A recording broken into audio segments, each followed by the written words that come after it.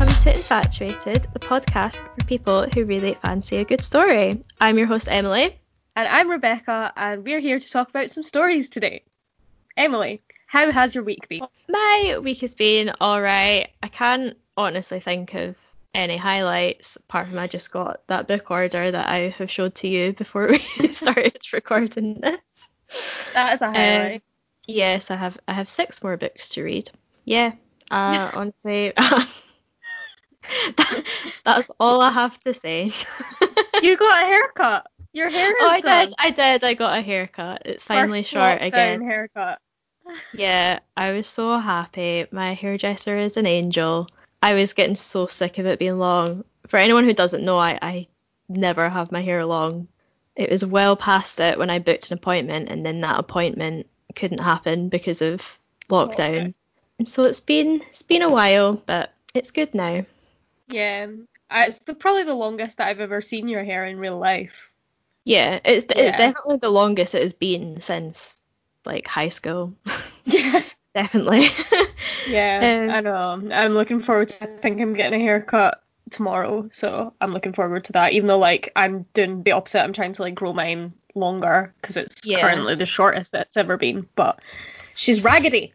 So how has your week been? My week's been alright. I've had a raging migraine for like 4 days, but I don't even have like the type of migraine where you can like take to your bed like a Victorian lady, because it's not even that bad. So that's not been great. But I did have a highlight, which I wanted to tell you about. I don't think I actually spoke to you about this. So Sabrina Benham, who for anyone that doesn't know is like my poetic hero, spoke to me.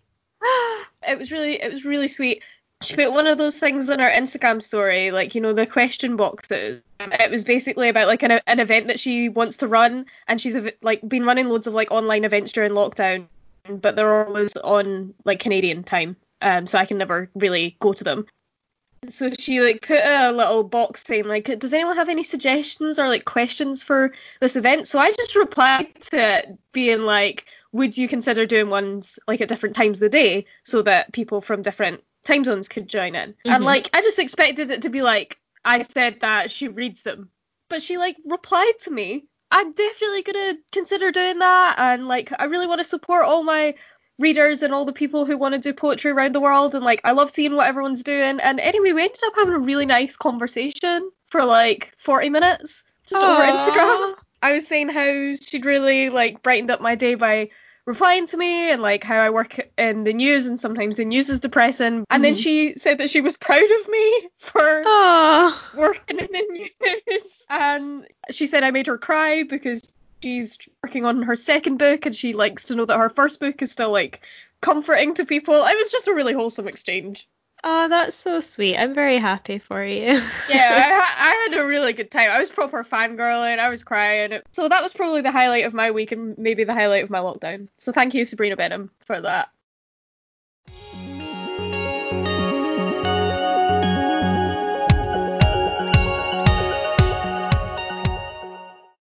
So Emily, what are you infatuated with this week? I am infatuated with a non-fiction book. I thought I would mix up a bit because I read a lot of fiction, but I do like non-fiction as well. So I am going to talk about The Five, The Untold Lives of the Women Killed by Jack the Ripper. This is by Hallie Rubenhold, and you actually bought me this book. I did indeed. Came out 2019, and it is not really about Jack the Ripper. It's about the 5 canonical women that he brutally murdered. Cheery subjects for a Friday afternoon. I think everyone knows who Jack the Ripper is. I'll just give a very, very brief recap of what happened. Between the 31st of August and the 9th of November, he killed Polly Nichols, Annie Chapman, Elizabeth Stride, Catherine Eddowes, and Mary Jane Kelly. Each murder took place at night, and each one except Mary Jane's took place outside. And Elizabeth and Catherine were both murdered on the same night. So this book isn't exactly about his crimes, but instead is essentially calling out all the misogyny that influenced how society then viewed the victims, and how this picture of the women has like continued throughout the years. Because I think if you mention Jack the Ripper the immediate response is, oh, he killed sex workers. But as Hallie points out, there's only proof that 2 out of the 5 women made any money that way. The story we hear is that he lured these quote-unquote fallen women to a secluded area before murdering them, but she explains that that isn't true. She writes, Jack the Ripper killed prostitutes, or so it has always been believed, but there is no hard evidence to suggest that 3 of his 5 victims were prostitutes at all. As soon as the bodies were discovered in dark yards or streets, the police assumed that they were prostitutes and that they had been killed by a maniac who'd lured them to these places for sex. There is and never was any proof of this either. On the contrary, it was ascertained in the course of the coroner's inquest that Jack the Ripper never had sex with his victims. Additionally, in the case of each murder, there were no signs of struggle and the killings appear to have taken place in complete silence. No one in the vicinity heard any screams. The autopsies concluded that all of the women were killed while in reclining positions. In at least 3 of the cases, the victims were known to sleep on the street, and on the nights they were killed, they did not have money for a lodging house. In the final case, the victim was murdered while in her bed. However, the police were so committed to their theories about the killer's choice of victims that they failed to conclude the obvious, that the Ripper targeted women while they slept. What? I know. Yeah, so this is only like one quote that just breaks apart like the story that we've been told. But yeah, I can assure you that the book is full of them. Like the book is full of takes like that. Can I just say that line about the women being killed in silence is probably the most chilling thing that I've ever heard. I know. That's really terrifying. Yeah. That's really compelling writing though for non-fiction, just an aside. Exactly. Like I'm going to talk a bit more about that, but the way she writes this book is what I loved about it. Yeah, she paints a picture for us. She goes into detail about what life was like for women in the Victorian era. She explains what kind of wages were expected for different jobs, how much housing cost, how people would dress, how marriage was viewed, what happened like when a couple divorced, what happened when a woman was pregnant without being married, what the workhouses were really like, and that's just a short list. She goes into so much detail. One quote I'm going to read is about the tradition of getting a photograph taken. There's a collection of photos of the women and their families in this book, and Hallie describes the process that Annie Chapman and her new husband would have gone through getting these photos taken. Like many Victorian newlyweds, Mr. and Mrs. John Chapman made an appointment to have their photograph taken. They had dressed in their Sunday finest for the occasion. John removed his hat when they arrived at the Brompton Road studio, and the couple were shown to a corner where a suitable backdrop had been unfurled beside some furniture. Either they or the photographer had chosen the scene, a pleasant outdoor image featuring a set of garden steps leading to a church in the distance. The canvas was flanked by drapery and intended to look as if the sitters were posing before a large picture window. Annie was placed at the centre, upon a chair, while John was directed to stand beside her and to lean with casual authority against a wood and plaster plinth. As this was a photograph commemorating the start of a new marriage, the photographer rested a Bible on Annie's lap. Annie, a wife and would-be mother, was to be the family guardian of all that was sacred in the state of matrimony. Fidelity, fecundity, compassion, meekness, servility, and cleanliness of body and soul. Oh man, I really do forget how people used to talk like that. Jesus. Yeah. I know. Really interesting though, the way that they've described like how this picture would be set up, because I never really thought about that. Yeah, exactly. Like it's moments like that that capture what I really enjoyed about it, that it's not just a book of facts and having these, you know, instances that aren't anything to do with their murders allows us to identify with these women and their many stories. There are moments that aren't important in the Ripper case, but they are important in these women's lives. And as well, I will just say I think this book could be a great resource for anyone like me who studies Victorian literature or even Gothic literature, just because it gives you an insight into what life was like. And there really isn't a huge focus on the murders. It's not a gory book or anything like that, but it gives you a really good picture of life.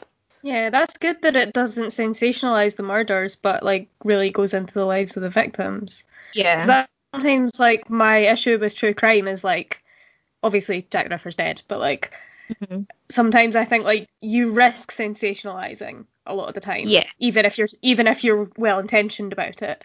Yeah. But Yeah. Exactly. like that giving so much that's nothing to do with the murders really like grounds it, I suppose. Hallie constantly hammers home the idea that these women were mistreated by society. So whether it's being divorced, an alcoholic, or getting pregnant without being married, these women were already victimized by the patriarchy before Jack the Ripper reached them. And no one story is the same. So there are 5 sections, one for each of the women, which all detail the individual lives of these women. And although there are some similar situations, you know, they obviously all ended up on the street by the end, apart from Mary Jane Kelly. Their lives really are quite diverse, but what binds them together is the cycle of being let down by all the systems that were supposed to have helped them. And shame was a huge factor as well, which means that even if these women had people to help them, they didn't reach for that help because they wouldn't want to burden anyone else. And each section ends with Hallie summarising the events that led to the women being targeted by the killer, which I should add is never in like a victim blaming way. Yeah, she treats everyone with respect. She is just laying out all the atrocities that happened to this woman that could have been prevented, basically. Yeah. That's such a cool take on. You'd think that there wouldn't be much to add to Jack the Ripper by this point. Sorry, I've got quite a lot of quotes for this, but I think just because it's non-fiction, she explains everything better than I could. So that's why I'm using quite a lot of quotes today. Go for it, man. I love it. So yeah, this quote about Annie Chapman before her death is particularly harrowing. The yard adjacent to 29 Hanbury Street was not a place Annie stumbled upon accidentally in the early morning hours of the 8th of September, but a familiar space that she would have sought for its solitude. She would have known about the gap between the house's steps and the fence. It was an ideal spot in which to curl up with her back against the wall, and she would have been relieved to find it vacant. Of the many tragedies which befell Annie Chapman in the final years of her life, perhaps one of the most poignant was that she needn't have been on the streets on that night or on any other. Instead, she might have lain in a bed in her mother's house, or rested in her sister's care on the other side of London. She might have been treated for tuberculosis. She might have been comforted by the embraces of her children. At every turn, there had been a hand reaching to pull her from the abyss, but the counter-tug of addiction was more forceful and the grip of shame just as strong. It was this that pulled her under, that had extinguished her hope and in her life many years earlier. What her murderer claimed on that night was simply all that remained of what the drink had left behind. I know that summarisation might make it seem like I'm just blitzing past all the tragedies in Annie's life, but I only have so much time on this podcast. that like you can completely you can see from just that though. Yeah. Everything, it's like the domino effect. And I can assure like anyone listening that Hallie gives every woman's story the respect and all the time and space that it deserves. I'm just having to summarise today. Oh my goodness, that's so sad though. Yeah, it's a sad book. It's tough to read because of the topic, but the way that she writes, it didn't feel too heavy, strangely enough, because you have those moments like the photograph that I like talked about. Yeah. You know, there's no tragedy in that scene. There's she gives you like a buffer and kind of a space to breathe, but then you have quotes like the one that I just read that is just so heartbreaking. But I think probably that buffer from what you're saying probably enhances how heartbreaking it is as well, because it's not just, sometimes you can get a bit desensitized to just like violence, tragedy, whereas like that really makes, well obviously they were real people, but it brings them to life as characters, you know, rather than just names on a historical record. I really want to read that, and I'm not really usually one for crime based stuff, but like I'm interested in a lot of the historical aspect as well, like what you're saying, the description of what life was like and things like that. Yeah. Well, like, I mean, I don't mind true crime I do enjoy like reading about it and watching it, but I do prefer the historical ones because I do think it gives you that bit of distance. Like I don't really like reading about true crime from, No. today. No, neither Yeah. do I. It freaks me out too much, man. And it feels Yeah. a bit, I don't know, it feels a bit distasteful, a bit tabloidy sometimes. Yeah, Even it can. really well handled sometimes. Yeah, there's a podcast I listen to called All Killa No Filla, and they're great. They are comedians, so it is like a funny podcast. But the way they talk about the victims, because they are mostly women, is very respectful, and they will tear apart the serial killer and talk about how horrible he, because it's normally a man, is. But they will be very respectful to the victims, which is what I liked about this book, obviously. Definitely. I love that. Well, I'm glad that you liked your present. Yeah. Yeah, I wanted to end on like a bit of a longer quote, just because I think Hallie's words are going to be better than my own. But this quote kind of sums up the reason why Hallie wrote the book. We have grown so comfortable with the notion of Jack the Ripper, the unfathomable, invincible male killer, that we have failed to recognise that he continues to walk among us. In his top hat and cape, wielding his blood-drenched knife, he can be spotted regularly in London on posters and ads on the sides of buses. Bartenders have named drinks after him, shops use his moniker on their signs, tourists from around the world make pilgrimages to Whitechapel to walk in his footsteps and to visit a museum dedicated to his violence. The world has learned to dress up in his costume at Halloween, to imagine being him, to honour his genius, to laugh at a murderer of women. By embracing him, we embrace a set of values that surrounded him in 1888, which teaches women that they are of a lesser value and can expect to be dishonoured and abused. We enforce the notion that bad women deserve punishment and that prostitutes are a subspecies of female. In order to keep him alive, we have had to forget his victims. We have become complicit in their diminishment. When we repeat the accepted Ripper legend in newspapers, in television documentaries, and on the internet, when we teach it to school children without questioning the origins of the story and its sources, without considering the reliability of the evidence or the assumptions that contributed to forming it, we not only assist in perpetuating the injustices committed against Polly, Addie, Elizabeth, Kate, and Mary Jane, but we also condone the basest forms of violence. It is only by bringing these women back to life that we can silence the Ripper and what he represents. By permitting them to speak, by attempting to understand their experiences and see their humanity, we can restore to them the respect and compassion to which they are entitled. The victims of Jack the Ripper were never just prostitutes. They were daughters, wives, mothers, sisters, and lovers. They were women. They were human beings, and surely that in itself is enough. Honestly, like that feels so prescient right now. Like the idea of say your victims' names. Yeah, exactly. I think this book has come out at the right time. It's a historical piece, but so much of it can still be applied now, which is horrific and sad. But it's a good eye opener, definitely. Yeah, I think as well, because a lot of people, just what we were saying about us, we don't like dealing with things that are now. Like we don't like that kind of media, but we'll happily dive into history. I think when you've got writers writing historical books that are so relevant to now, it helps you to like learn those necessary lessons and like think about all those necessary things without becoming overwhelmed and just like shutting it all out. Yeah, and as well, she's just given all the women like their dignity back, like she said, and it's true that Jack the Ripper is a household name now.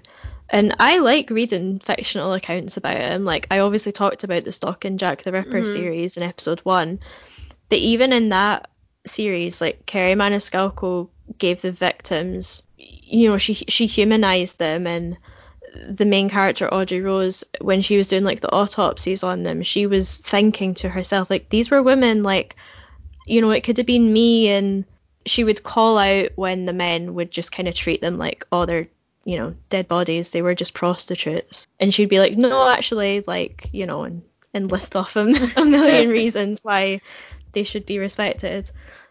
But yeah, I know this book's a dark subject, but I think it was a very fascinating read, and I've never read a true crime book that respects the victims as much as this one, which is why I really enjoyed it. What's your infatuation this week? My infatuation this week is, well, it started off with a book called Set Me on Fire, A Poem for Every Feeling by Ella Risbridger. But basically my infatuation now is just Ella Risbridger. Okay. I'm just going to talk a bit about her and about the book and about why I love them both. Great. Ella Risbridger, first of all, she's a writer and an editor and a poet. And I saw it in Waterstones, and I really liked the title Set Me on Fire, A Poem for Every Feeling, because I just thought, well, that's an interesting, it's like a kind of BuzzFeedy title, I was like, oh, yeah. A list. I got the book, and I love the book, and I'll talk about that in a second. She's a London writer. She was a pool columnist for a long time, and her column was My Life in Poems, and I'm just like, how did I miss that? That sounds like it was a good column. You might have heard of her through the story of John Underwood. Now, John Underwood kind of blew up on social media a while back. Oh, hi, Pierre. Emily's dad saw his face there, but he just opened it and was like, uh-oh. Anyway, John Underwood kind of blew up on social media a few years ago, and I vaguely remember this. He was a guy that had cancer and he was 25, and he did loads of blogging about his journey. That sounds familiar, yeah. He was like live tweeting like he was at the hospital and he was having all these weird symptoms, and he thought that it was going to be just something small, and then they told him that he had cancer, and so it kind of took off, and he did loads of fundraising, and Ella Risbridger was his girlfriend at the time. Okay. She obviously helped a lot with his fundraising. And yeah, there's just this really beautiful story of, so they met and they were just, they were younger than us now, and they fell in love, and then he got sick and he died in 2018. And there's a Guardian article about her journey with love and friendship throughout his sickness and his diagnosis. She writes a lot about platonic love and the group of friends that they have sort of surrounding them, that kind of chosen family throughout it all. So I thought I'd start with a little extract from that rather than the book, just to give you an idea of her, because I thought it was nice. The word friend has to cover all manner of sins.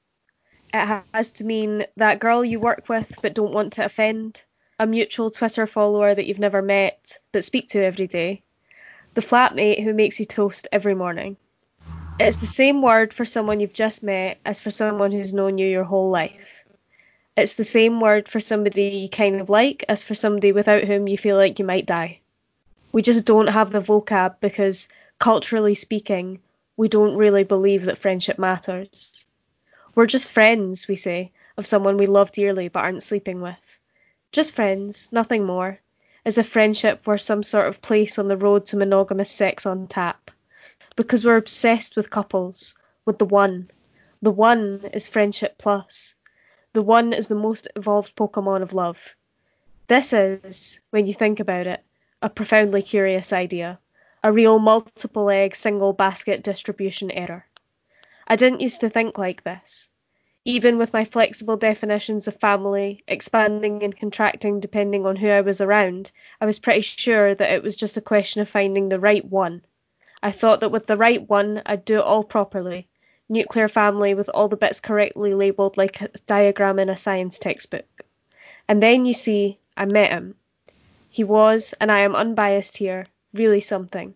He was a smasher. He was funny and mean and beautiful and clever, and I absolutely worshipped him, and then he died. Oh. The rest of the article is about John, but it's also about friends that kept them going and kept everything together. It's about Caroline and Harry and Lily and Letty and Catherine and Cornelia. There's so many people in this article, and it's absolutely beautiful, and I love it, and I think everyone should read it. Oh, that sounds lovely. It really is.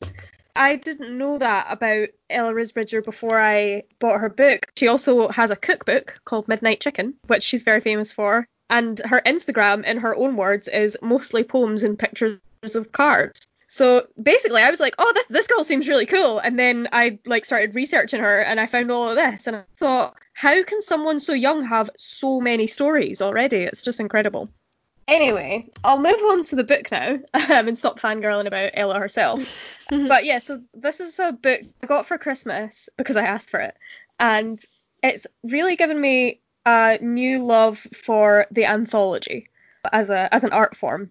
Because I feel like when people say anthology, I think of like the Norton anthology that we have at uni that is prescribed and it's like a doorstop and it's so boring. But this is an anthology of poems, and it is exactly what it says on the tin. It's a poem for every feeling, and it's structured by feelings. This is like one of my favourite things about the book, is that you can open it up and the contents page has every poem in the book in order, but alongside the titles there's sort of emotions written. So it starts off at happy, and then it goes to hungry, and it has a subcategory of mothers in there. You've got wanting, waiting, on being done, close of day, overthinking, rage. My favourite subcategory is this is probably over, huh?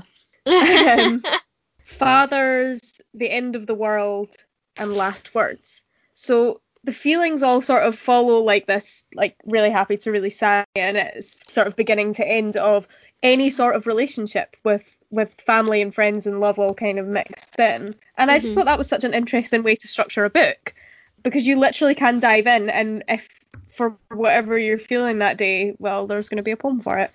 What sets this apart as well as an anthology is that she isn't a silent collector of poems. She's as equally infatuated with the poetry as I am with this book. And she shows that with little footnotes. There will be a line or a verse that she will do a little asterisk, and then down the bottom she'll make a couple of comments. And sometimes the comments are literally a sentence. Sometimes it's a full page of her writing a little mini essay on the poem. It's not written in an academic way. It's all quite informal, and it's all personal. It's what she takes from the poem. I love poetry, but I'm not that well educated about it. I don't know sort of the relationships between different canons and things like that. So this is just a really valuable resource for somebody that wants to be more knowledgeable but doesn't necessarily want to study.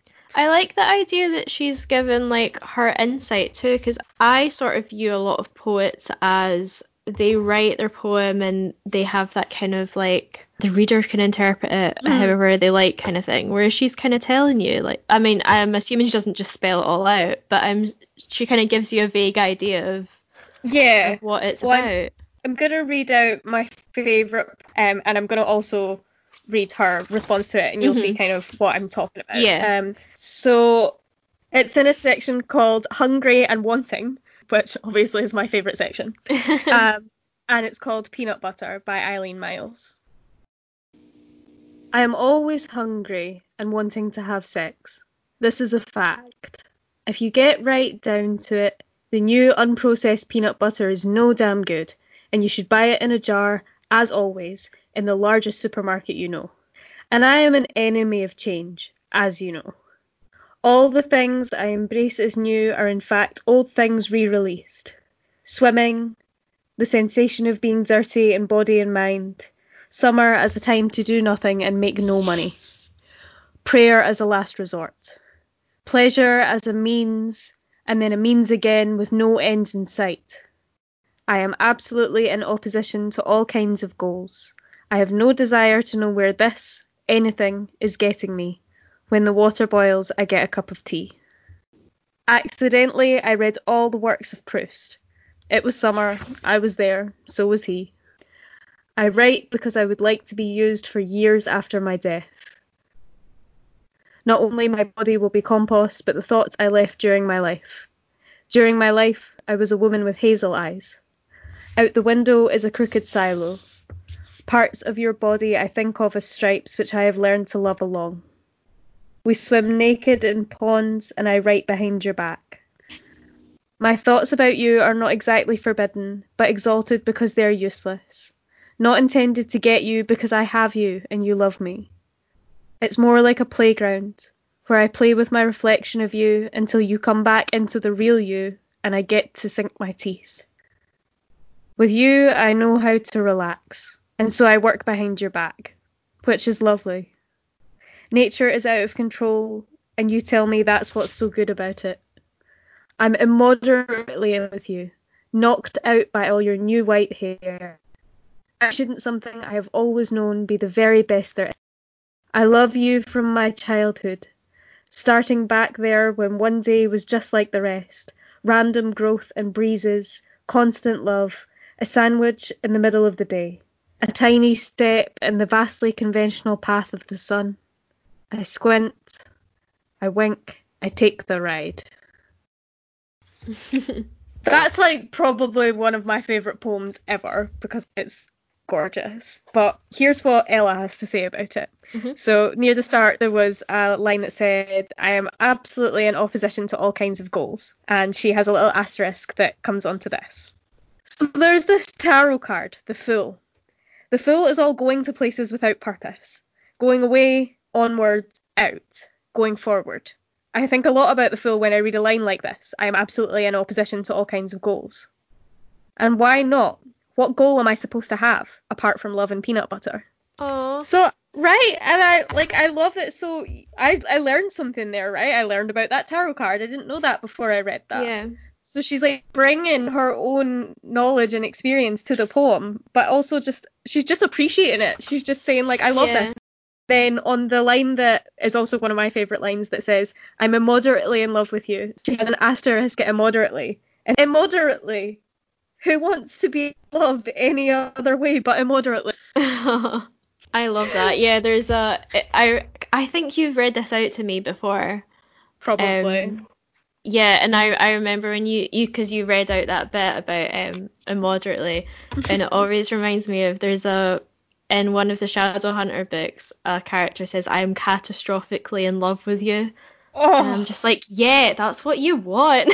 That is the goal. Right. Oh, man. Yeah, that's so interesting. There's so many little bits like that. Like, I won't even read the poem that this is from, but one of her notes that I've just opened at a random page says, it took me 14 years of reading this poem almost every day to realise that the wave is going home because it's returning to the sea where it came from.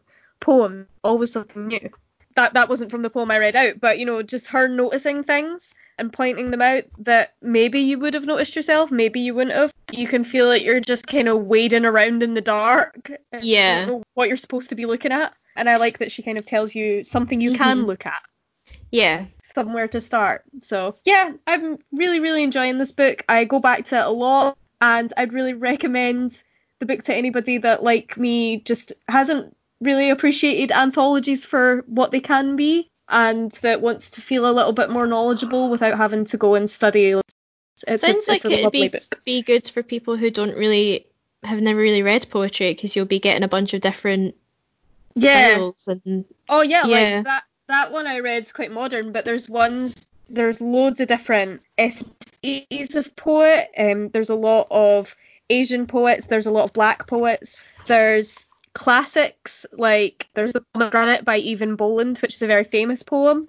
And there's another one called there's like Wedding Wind by Philip Larkin, which is another sort of one that you might have studied at school. Yeah, I think I know that one. So there's like pillars that you can recognize, but then there's loads and loads of poets and poems that I've never heard of. So yeah, it's a great book just to get an idea of all the different things that are out there. And like I say, you can go by how you're feeling that day. Yeah, I love that.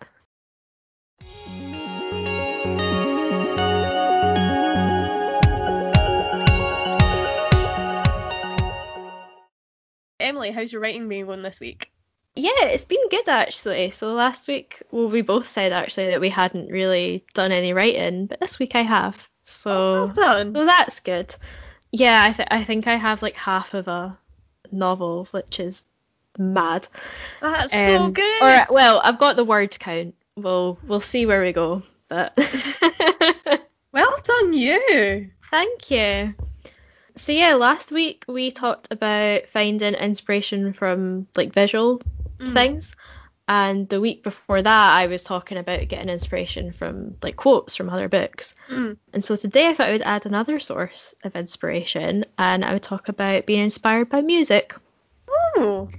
So I listen to music like 95% of the time when I'm writing, because I find it gets me into like a certain mood, especially if I've like tailored a playlist towards like a particular mood. And I know a lot of people like to listen to instrumentals rather than things with lyrics, but I quite like having people singing because I feel like I connect to the emotion more that way. It's kind of how it works in my brain. But yeah, one song that I found recently is called I Really Love You by Gibbs. And from the second I heard it, I knew I had to write something that like captured the feeling that the song gave me. So it is a romantic song, but most of it is the guy just yelling "I fucking love you" over like really cool music. Love that. So like when I first heard it, I thought it was the kind of song that you would have in a film.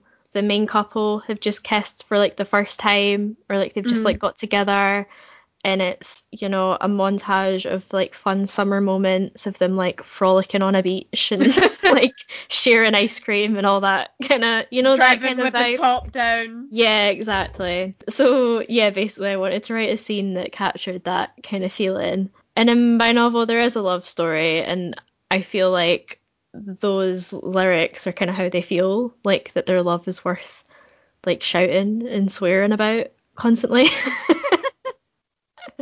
So yeah, so it really helps me get like write that kind of montage scene, but also I've started playing it when I'm writing any scene where they're just kind of happy together, because it just kind of like makes me go into that mood. Oh, I love that. So yeah, that's a song. Yeah, it's really cute. So yeah, that's just one example of how I use music, which is like you know, you hear a song and you immediately get like a picture in your mind. But I use it in other ways, like sometimes I really lean into the lyrics that kind of help me out. So like how I would look at like a book quote, like kind of really looking at the words, or just using it to like set the mood while I'm writing. And it's something I think I'll talk about more because like I said, I have a playlist for my novel that I'm like always adding to when I come across a song. So I have like an abundance of songs to talk about that have inspired me. But yeah, I thought I would just give you that example because it's one that I found really recently that sparked an idea. And I thought I would just ask you while we're here, like, do you use music to get inspiration? Can you even write along to music, or do you have to have like silence? Well, yeah, I do. You know this. I definitely do use music to get inspiration. Definitely does. It's like a huge source of creativity for me. And I often get the same kind of thing as you, where I'll hear a song and if it has a really strong, like sonic mood, I'll do like a music video in my head of like a story that'll play out. And I've definitely written things based on that before. I don't tend to listen to music while I write though. It's more that I'll be listening to music and that will spark something in me and then I'll go write it. But when I'm actually writing, I struggle to have music on. I actually often listen to white noise. Well, at the time I'm in coffee shops and stuff when it's not locked down, so it helps me concentrate. I have a recent example of that as well. I was listening to Folding Chair by Regina Spektor, and it's a really like beachy, happy, upbeat song. Which is unusual for Regina Spektor. But her voice in it, her voice is always so sort of clear and like it's almost like a bell is how I think of it. It's so like it rings out. And so that coupled with like it was like a jaunty melody, and one of the lines is there's a shadow you can't see my eyes and the sea is just a wetter version of the sky. And I love that image, like when you're somewhere so beautiful and sunny and warm that the sea and the sky just look exactly the same. I ended up writing like a whole chapter of my novel taking place in Greece, which I'd alluded to before, but I didn't know I was going to write that scene. I thought that was just going to be like part of the backstory, but I wrote like 5,000 words or something on a beach. It was really fun. I recommend having a playlist for people, like, if they are writers, just like songs that inspire you. Like, they can be totally different moods, and you know, like the playlist that I have for this novel, like, there's some really sad ones, there's some really upbeat ones, there's romantic ones, there's like quite dark ones, and I'll just kind of like pick and choose what ones I want to listen to, like, for whatever scene I'm writing. So yeah, that's just a tip that helps me that I thought I would share this week.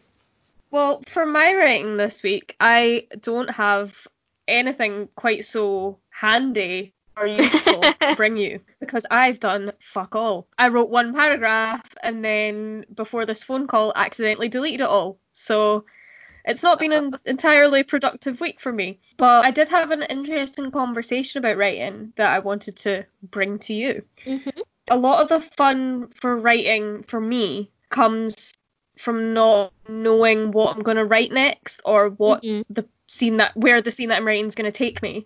The problem that I've been having recently is that I keep solving it before I've written it. So, for example, I wanted to write a scene about like the Icarus myth and the sun, and I thought, how was I going to bring I've this? written about that before. Yeah, right. I wanted to allude to that, but I wanted to fit it into my novel, and I thought, how am I gonna fit it in? And then immediately, straight away, the answer came to my brain, and I was like, oh, that's how it fits. And I hadn't even written it yet. And I had the same thing with my music non-fiction project. Okay, so here's a more concrete example, actually. I wanted to write about the difference between romance and love, and sort of use my parents' relationship as a model for that. That was the topic that I wanted to tackle. And the song that I sort of associate with all that is Head Over Feet by Alanis Morissette. And I thought, I'm going to just go and sit down, I'm going to listen to the song, and then I'm going to just start writing, and it takes me somewhere. But the line in the song that is, I had no choice but to hear you. You stated your case time and again, right? When I was little, I thought that line said, you stated your case diamond again. And immediately I thought of that, and I thought, oh, that's the key right there. As I misheard that lyric when I was little. I thought it was diamond. Diamonds are engagement rings, blah, blah, blah, blah, romance. And actually the line is time and again, and that's much more realistic about what lasting love is. That's it. That's the piece of writing. And then I just didn't write it. I know. How do you slog through a scene or a piece of writing when you've already solved it? Yeah, that's tough, because sometimes I go to write a scene and I know how the scene has to end. So like maybe it's like the end of a chapter or something. So like, you know, it's kind of a rule of thumb that your chapter sort of ends on a cliffhanger so that people keep reading, right? So you know what the big dramatic like da da da is, but you have to get to it. And yeah, it can be quite hard to then write the scene, because I'll maybe write a paragraph and I'll be like, oh, but I know how the end is and I can sum up in a sentence. Do you know what I mean? And then you don't get a chapter, you just get a paragraph of you laying out what's going to happen, which is not what you want. Not fun. No. So yeah, I don't know.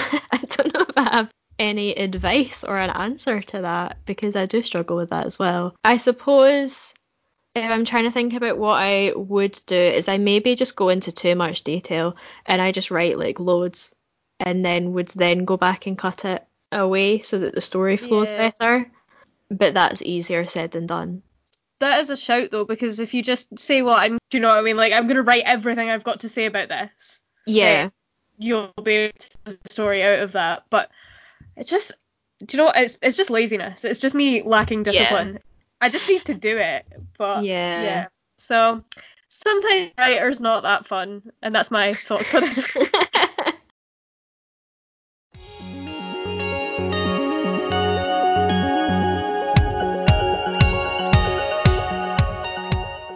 So, Emily, do you have a quickfire favourite this week? I do. And it's another song. You're getting another song from me today. Woo! So this song is called Tough to Be a Dreamer by Felix Hagen and the Family. I love this song! Oh, do you know it? Okay, good. It. So I've only just discovered it. Spotify recommended it to me. And it's basically like the Pisces anthem. So yeah, I'm like the biggest daydreamer in the world, and real life can be disappointing sometimes when you're constantly daydreaming about what it could be. And that's what the song's about. So I'll read out the chorus. I know obviously you know it, but I'll read it out for everyone else. Because it's tough to be a dreamer when they don't come true. Nothing seems to happen and you can't break through. Feel like your blossoming is overdue, and you realise no one's going to give the world to you. Well, ain't no use in crying, darling, so they say. Find the thing you love to do and make it pay. Nothing you accomplish matters anyway, so all that really counts is how you live today. So it's not all doom and gloom, obviously. It's like, It's about embracing what is real. But yeah, the first time I heard it, I laughed because I was like, oh, I feel so seen. I didn't think you like Felix Hagen and the Family, which is why I've never recommended them to you. I don't know any other song. That's so funny because I saw him live. He was supporting Frank Turner when I saw Frank Turner live. Wow. Have you seen their aesthetic? It is wild. Like, he has this weird kind of Kiss makeup, but like not as intense, and like this big hair. It's just chaotic. I love it. Gonna have to have a look through their discography and see if I can find anything new. But yeah, that's my quickfire favourite. What is yours this week? Mine this week is a song also.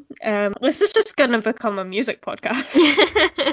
I'm really late to the party with this song because it was in the charts last year, and I just, like, I heard it but I kind of missed it. It's If the World Was Ending by JP Saxe featuring Julia Michaels. The chorus, right, on its own, is what I remember from the charts. Do you know the song off the name? No, but I know who Julia Michaels is. I recognised the chorus when I heard it, but I hadn't been that impressed by it when I first heard it, but I'd only really heard it in passing. But my friend Ray recommended it to me the other day, and I sat down and I listened to it properly, and it's a duet, obviously. Is this like apocalyptic love song about two people so they're living their separate lives, they've broken up, they're not together anymore, and they know they're not right for each other, but then there's an earthquake, and then they both start thinking about each other and what would happen if the world was ending. The second verse, I always love the second verse. The second verse is, I tried to imagine your reaction. It didn't scare me when the earthquake happened, but it really got me thinking. That night we went drinking, stumbled in the house and didn't make it past the kitchen. It's been a year now, and I think I've figured out how to think about you without it ripping my heart out. And I know, and you know, and we know that you weren't down for forever, and it's fine. And I know, and you know, and we know that we weren't meant for each other, and it's fine. But if the world was ending, you'd come over, right? It's just, I like songs that are about people that objectively shouldn't be together, but they still love each other. Yeah. And so then, anyway, to cut a long story short, based on that song, I made an apocalyptic playlist. So if anyone's interested in that, please hit me up, because I've now just gone and found loads of songs that are about people loving each other while the world's ending. I feel like I have some of those. I'll have to send them your way. Yes, please do. I'm now on a mission to curate my apocalyptic romance playlist. Nice. Julia Michaels wrote a song with Five Sauce on is it their newest album? No, the one before, called Lie to Me. That was in the charts, so you might know that one. But it's I know if you don't, but if I ask you if you love me, won't you lie to me? And it's just like, oh. So, yeah. We love Julia Michaels.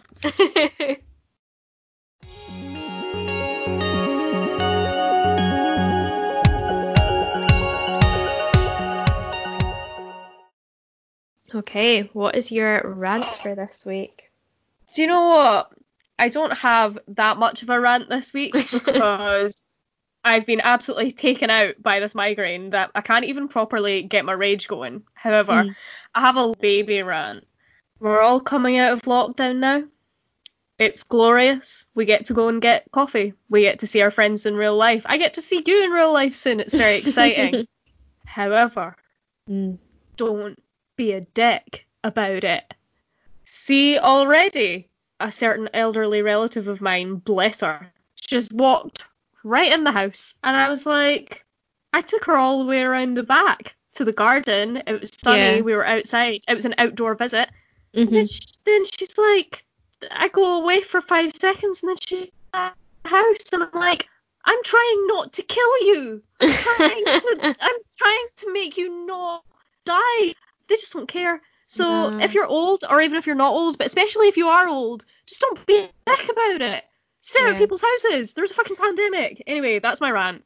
Can I also just add, as someone who's about to go back to work in retail, wear your masks in the shops because you've been told to. But yeah, you'll get a £60 fine if you don't. So wear your goddamn mask. Stare at people's houses. Do you have an insight for a week? I do. So I actually have an app to share today. Oh. Which is funny because you were just talking about tarot cards and I'm about to mention that. So yeah, I mentioned in the last episode that I have been like drawn to learn about tarot recently, and it's because it's popped up in quite a few novels that I've read, and then I also found a use for it in my own novel. But the thing is, I don't know a lot about tarot cards or tarot readings, so I wanted to like research about it to understand how it works, not to like use it but just so that when I'm writing about it I don't sound like an idiot or like I've missed the point. It's okay, Emily. If you want to just say that you want to be a tarot fortune teller, I'm not. I don't though. I really don't. But you know, anyway. So I went scouring the internet for like resources about it, and I found this app which is called, I think you pronounce it Labyrinthos. Right. And this is an app which is used to teach you like all things tarot. So they do have a website, but the app is easier to navigate, I found. And they have the option to like do readings on there, like for practice. So there are like lessons to take, like there's little quizzes and like loads of resources, articles, lists of what the cards represent, the different kinds of readings. You can learn about like dream symbolization and zodiac stuff too. So yeah, their kind of ethos is that tarot can help you learn about yourself. So they say, I'm just quoting from their website here, the story you tell about yourself greatly influences the way you think about your future.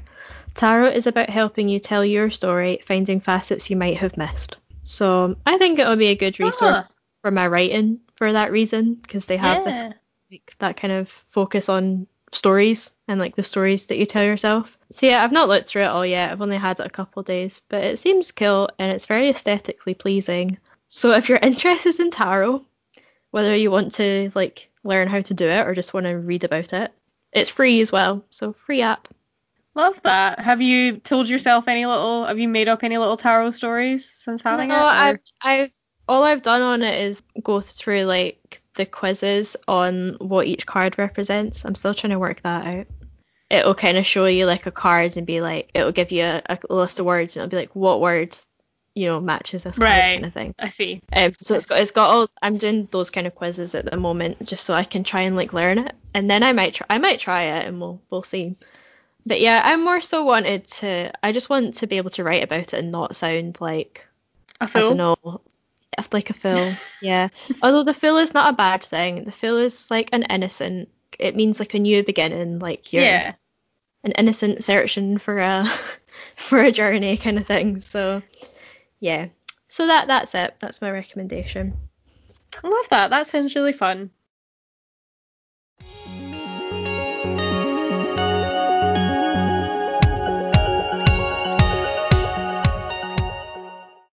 So I found the question this week.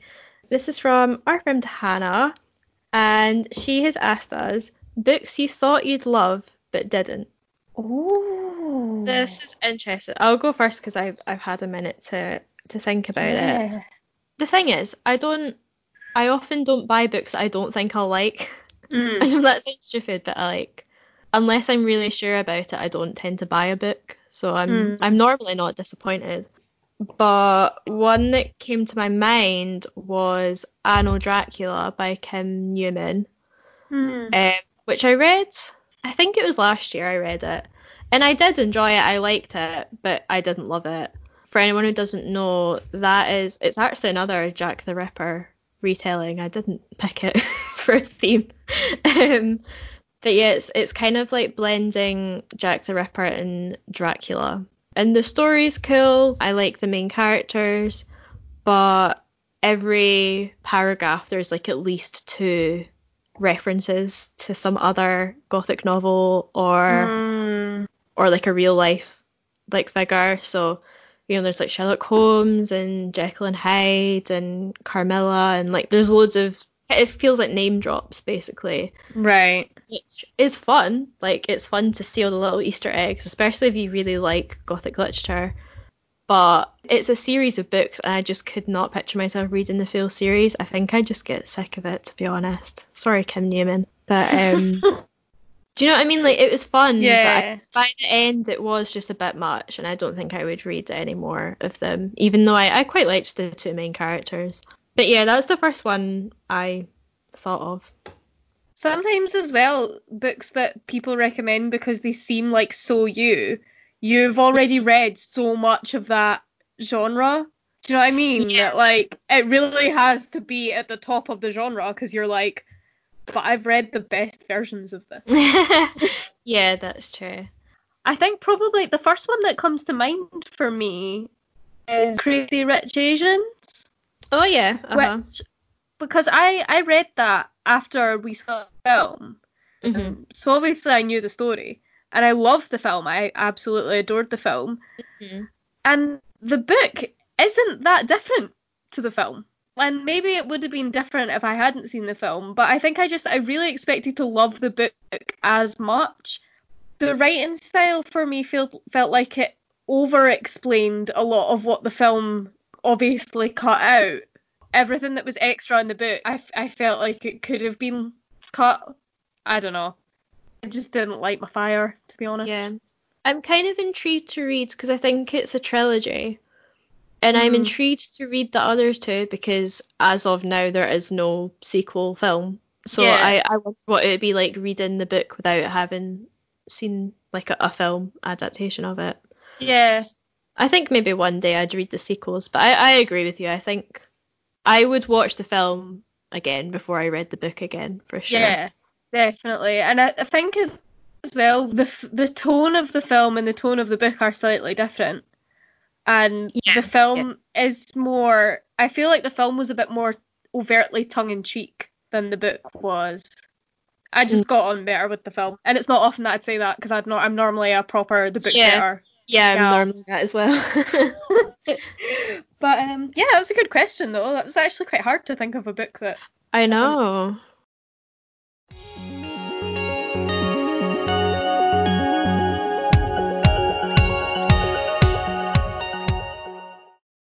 As always, if you have any questions or comments for us, you can email us at oh God, what's our email?